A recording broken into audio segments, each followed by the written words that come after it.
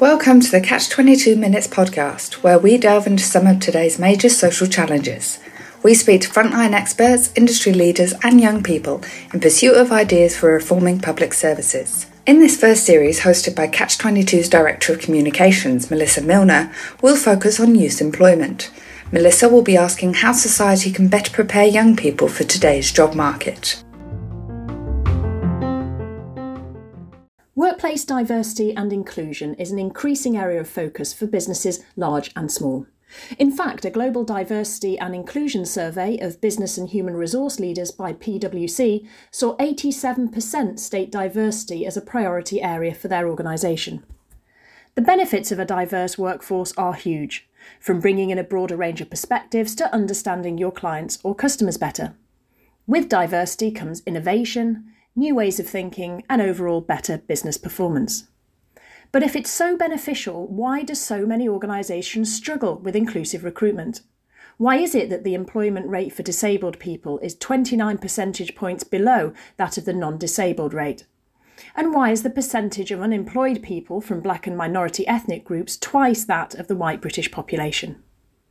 On today's episode of Catch 22 Minutes, we've got two guests who will help unpack some of these questions and more. Welcome to Antonia Tony Fadipe, who is Inclusive Hiring Lead at The Body Shop UK and Global, and also Vanessa Johnson-Burgess, Chief Executive of Inclusive Recruitment. But first, let's hear from Hayley Campbell, who received support from Catch 22 via the Inspiring Families programme. And Hayley is now a Catch 22 employment coach for the Job Entry Targeted Support programme. I went to my local council and I just asked them, is there anywhere that I can kind of get help with kind of getting into work?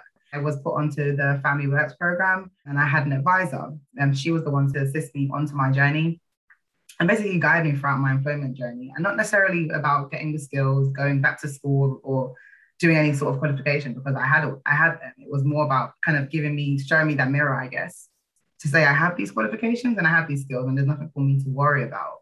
And it's just for me to kind of see myself in a different light and actually talk about my transferable skills. Me being a parent, for one, gives you a multitude of skills that you can never, ever learn in any sort of employment.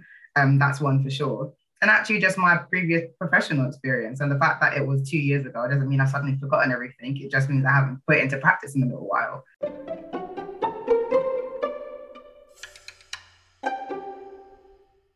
Vanessa, let me start with you. Firstly, welcome. And could you sort of tell us what the benefits are of inclusive recruitment to businesses?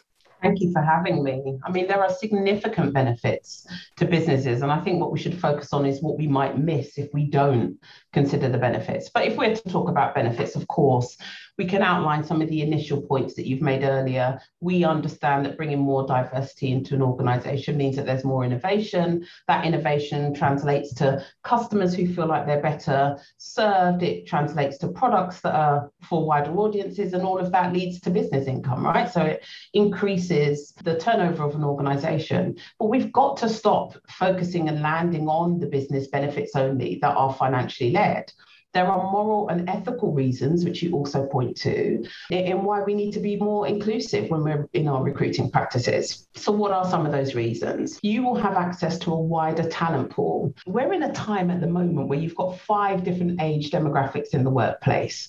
Diversity and inclusion in recruitment, when we are looking at Gen Zs who've just come into the organisation, millennials who make up 75% of the workforce in 2025, Gen I, when they come in, they are a more diverse representation of society. And so being inclusive in your recruitment practices is not even optional anymore. If you want to continue to drive your organisation, have access to the best talent, you have to be thinking through an intersectional lens. You have to be thinking more diversely.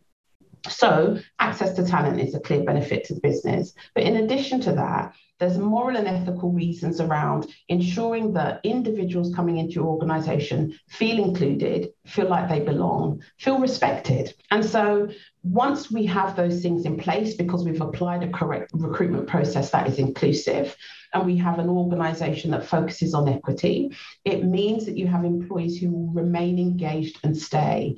You will have talent come into you rather than feeling feeling like you're always clawing for different individuals outside. So I could go on and on about the benefits and the reasons, but for me, it lands with the moral and ethical reason. And if you don't do it, you're going to run out of time anyway, because the society is changing and we're a more diverse population. Thank you, Vanessa. And we're going to come on to some of those ways in which businesses can recruit inclusively in a minute, because I know this is totally what your organisation does. But Tony, if I can just turn to you. I know the Body Shop has an inclusive recruitment programme and process. Can you tell us a little bit more about that and your approach to it? Yeah, sure. Thank you. And thanks for having me on. So at the Body Shop, it all started when we adopted an open hiring model, which was pioneered by Grayson's Bakery, a bakery in New York. And that model ultimately means that the first person to apply is the first person to get offered the opportunity. So a very radical approach. And it's something that Grayson did to tackle the housing crisis that was happening in their local community, but also to help their community representatives to gain employment. And it's something that we're doing at the Body Shop to break down barriers to employment, whilst also ultimately fighting for a fair and a more beautiful world. You know, we believe that education and access to employment are the greatest equalizers, and that is something that we're providing by breaking down those barriers. And we're ultimately replacing the scrutiny that you'd normally find through the hiring process. We're replacing it with trust, and we're trusting that the applicants that are applying will apply because, you know, they want to do their job and they know that they can do the job. And also trust in the case that we as a company are providing that safe environment for these new people to come into. So as it stands, we're introducing open hiring to our entry-level positions, so seasonal positions within retail and within our distribution centres. And, you know, we will continue to review the model, bring in different improvements, and ultimately look to expand it throughout the business in different ways. That's a fascinating approach. As you say, sounds a radical approach. What benefits have you seen to the Body Shop of this? And I mean, how long has it been going, firstly? And have you been seeing the sort of benefits come through? We are just doing a soft launch into the UK with open hiring this year. But 2019, we adopted open hiring in our North American DC distribution centre.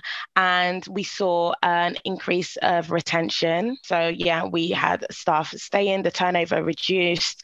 People were just talking about, you know, how the Body Shop was a lovely place to work. We found that by adopting that open hiring model, about 35% of those that we actually took in admitted to like having a previous criminal record and finding it really, really hard to get employment in the first place. So the Body Shop had, you know, broke down those barriers. They weren't, you know, doing background checks or anything like that. It was literally, if you're able to work and you want to work, come in and we've got jobs for you. Vanessa, if I can turn to you, obviously open hiring, as Tony has described, is one method of sort of inclusive recruitment. What other things could organisations be doing?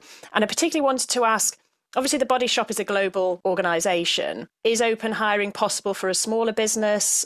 What other methods could organisations, big and small, be looking at?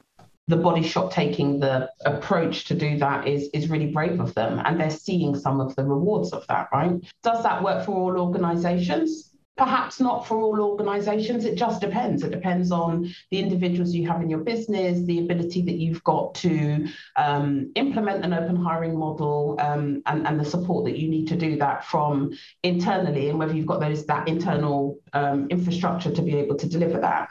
Rather than looking to tools or activities, it really is about the behaviour change in the individuals who are responsible for the conversion of those candidates, right? When we listen to what the Body Shop has done, the open hiring model, what it does is it takes away the choice of conversion from the hiring manager. And what we find is it doesn't matter how hard your talent acquisition or recruitment teams work to get you a diverse shortlist. It's in the hands of the hiring manager on whether or not they convert that candidate into an employee. And a lot of the decisions that are made within that hiring process are based on their bias, the lived experiences that they have, the lack of knowledge that they have of the individual sat in front of them, the assumptions that they have based on that individual, based on narrative narratives that they've seen in the media or what they've heard when they were growing up. And all of these things affect our decision making, right? It is bias. It's not unconscious, it's bias. We all have bias.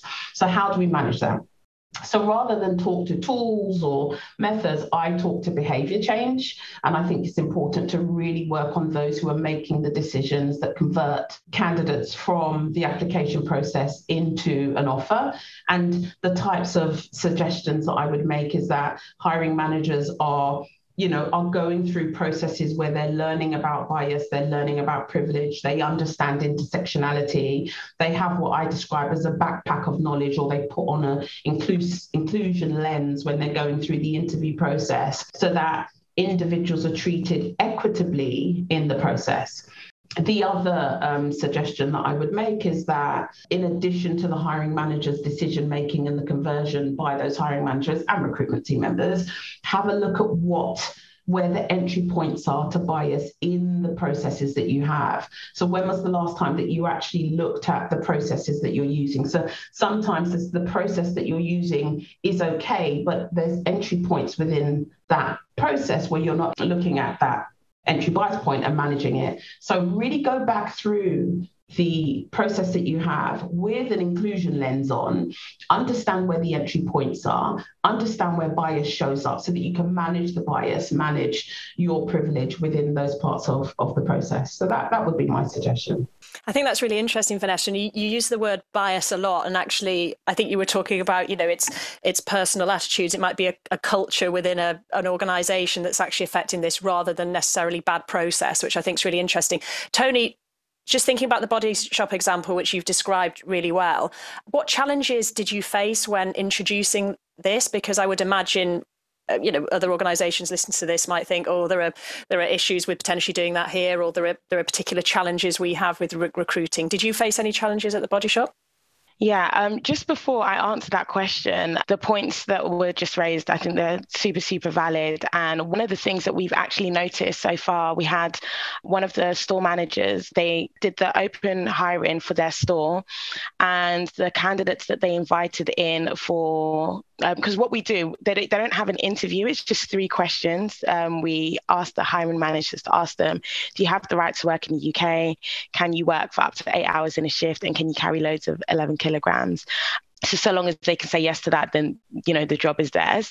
And one of the managers mentioned that the candidates that, they've now recruited, based on their CV, they wouldn't have taken them on because they don't have retail experience, because, or they don't have work experience, and they would have thought they're not suitable. But, for having them and bringing them in for a seasonal position, for example, is that entry level. Like we're giving them the training to do the job, and then they ultimately have the chance to do it.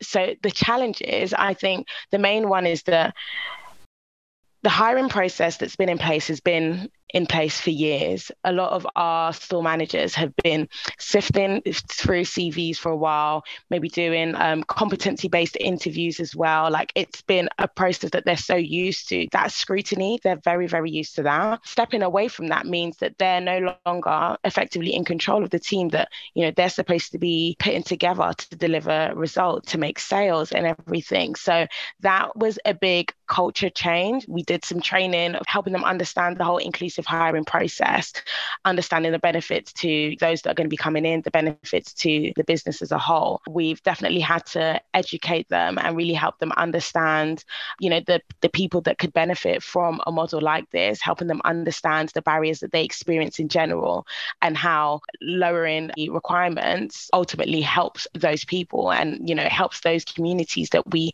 effectively there to serve.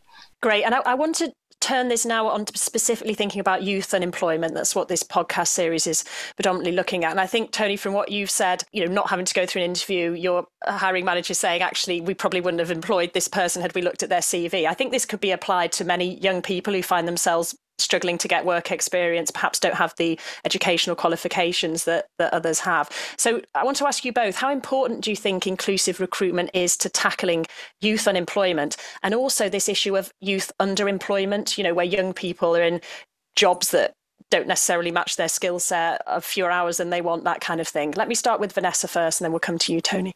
I smile when I listen to questions like this because I keep going back to the age demographics, and I do because it is so significant, right? When you look, I would urge anyone who is focused on inclusive recruiting practices to really read up on the difference of behaviours between age demographics. It's all part of the inclusion lens. Young people entering into the workplace now, so as I said earlier, Gen Z are just coming into the workplace now, are probably coming into hiring managers who are either traditionally, no, probably baby boomers or my gen, right, Gen X. And there is a totally different behavior. There's a totally different approach in the way you do things. If I think about my learned experience when I was coming into the workplace, it was around keeping your head down, working for really long periods of time in long organizations, staying in one position, doing things in a certain way. And if Gen X, are continuing to be the line managers that we have at the moment, and they are hiring individuals into their organization, actually there is a lack of inclusion or a lack of understanding of the young people who are coming into the workplace now. They do work in a different way. They do approach progression. They approach diversity. They see diversity completely differently. So there is something about really understanding the generations that are coming in today, because they work in a different way and at the hands of those who are making the decisions. And when we look in organizations, we can see that leaders are of the older generations.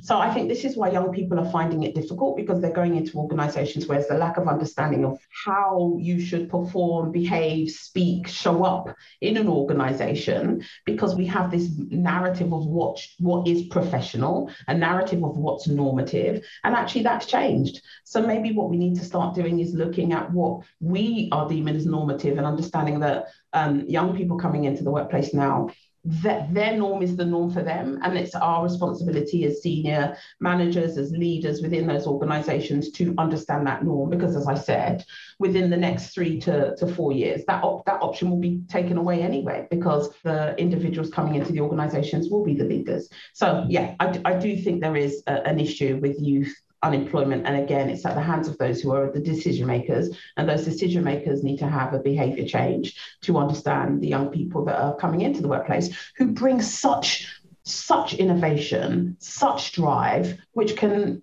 ultimately completely turn around your business.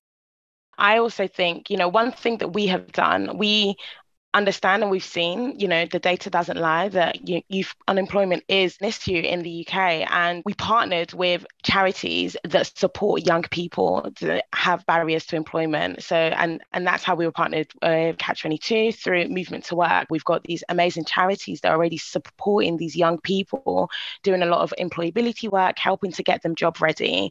But ultimately, they need employers to partner with them to provide the opportunities to the young people that they've been upskilling. So that's something that we've done. And we found that having that partnership, all the different parties that are involved, will provide the employment, will provide the financial, rewards, and the charities will be able to support them. Maybe, housing could be a barrier that they have, and they can support with their housing, or helping them to set up their benefits, to sort out the bank account. So all of that work can be done. And, again, doing that partnership work means there's less disappointment. We're not offering an opportunity to someone that isn't actually ready for it, because the charities are doing that amazing work beforehand. But I think collaboration is definitely important. If companies want to effectively tackle youth unemployment, we're all going to have to work together. Do you think there's an end point to being a truly inclusive organisation?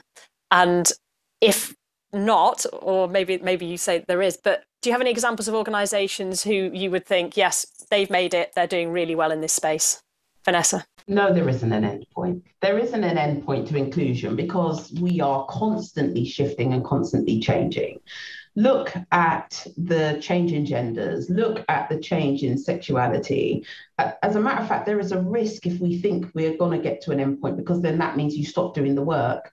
And to approach recruitment inclusively, you have to understand it's ongoing, continuous work, ongoing learning and unlearning, in order to get better. So no, there's no end point, and you need to be prepared to be in it for the long run, but that should mean that you're really committed to it. There are some organizations doing some great things. To Tony's point, we are working with an organization at the moment called Young Minds, who are absolutely flying. And again, they are focused on the mental health and well-being of young people in the workplace, and we have supported them on various recruitment campaigns, by making changes to the application process, whereas you have CVs and supporting statements across many organizations, we've given them some guidance on changing the route into applying. So what if someone's better with audio? What if someone's better with video? What if they're better kinesthetic visually and they need to present by PowerPoint? How do we ensure that there are multiple ways in which an individual can apply if they're not brave enough to go through the open hiring process that the Body Shop have taken, right? So it's an ongoing journey and it doesn't stop. And I think it would be a risk for an organization who believes that they are going to a point of stop or a point of solution and say, well, we've achieved that now, because then that means you will miss the pivoting, adapting and changing that you need to do for the continuous change that we see. If we have change in diversity, we have change of ethnicities, we have change of sexuality, change of genders, new types of disability coming up day to day, how can we say it will stop? It can't. So just keep going and keep focused on the ongoing changes that we see in society around us, which means that we have to keep going on with our inclusive approaches. Even when we take a step back and you look at businesses and the way that they operate, every year they review their objectives, they review the actions they're going to take. Okay, how else are we going to be profitable? How else are we, they do that every year. And I think the same way businesses view that continuously, even when they are making profits, is the same way businesses should be reviewing inclusive recruitment.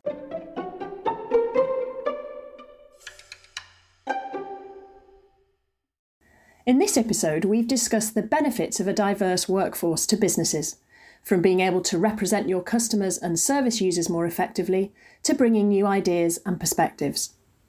We heard that the challenges to inclusive recruitment are largely down to individual biases and difficulties in moving away from traditional hiring practices. But there are ways to overcome those challenges, whether it's through process, such as open recruitment, like Tony described for some roles at the Body Shop, or a longer-term drive to change the recruiting culture within an organisation. Our guests agreed that young people often fall victim to non-inclusive recruitment practices, and that's something that needs to be addressed if we're to tackle the issues of youth unemployment and underemployment. But perhaps the biggest takeaway is the notion that organisations, whatever their size, should take inclusive recruitment and diversity in their workforce as seriously as they do business planning and profit margins. After all, it's people, not profits, that make successful companies.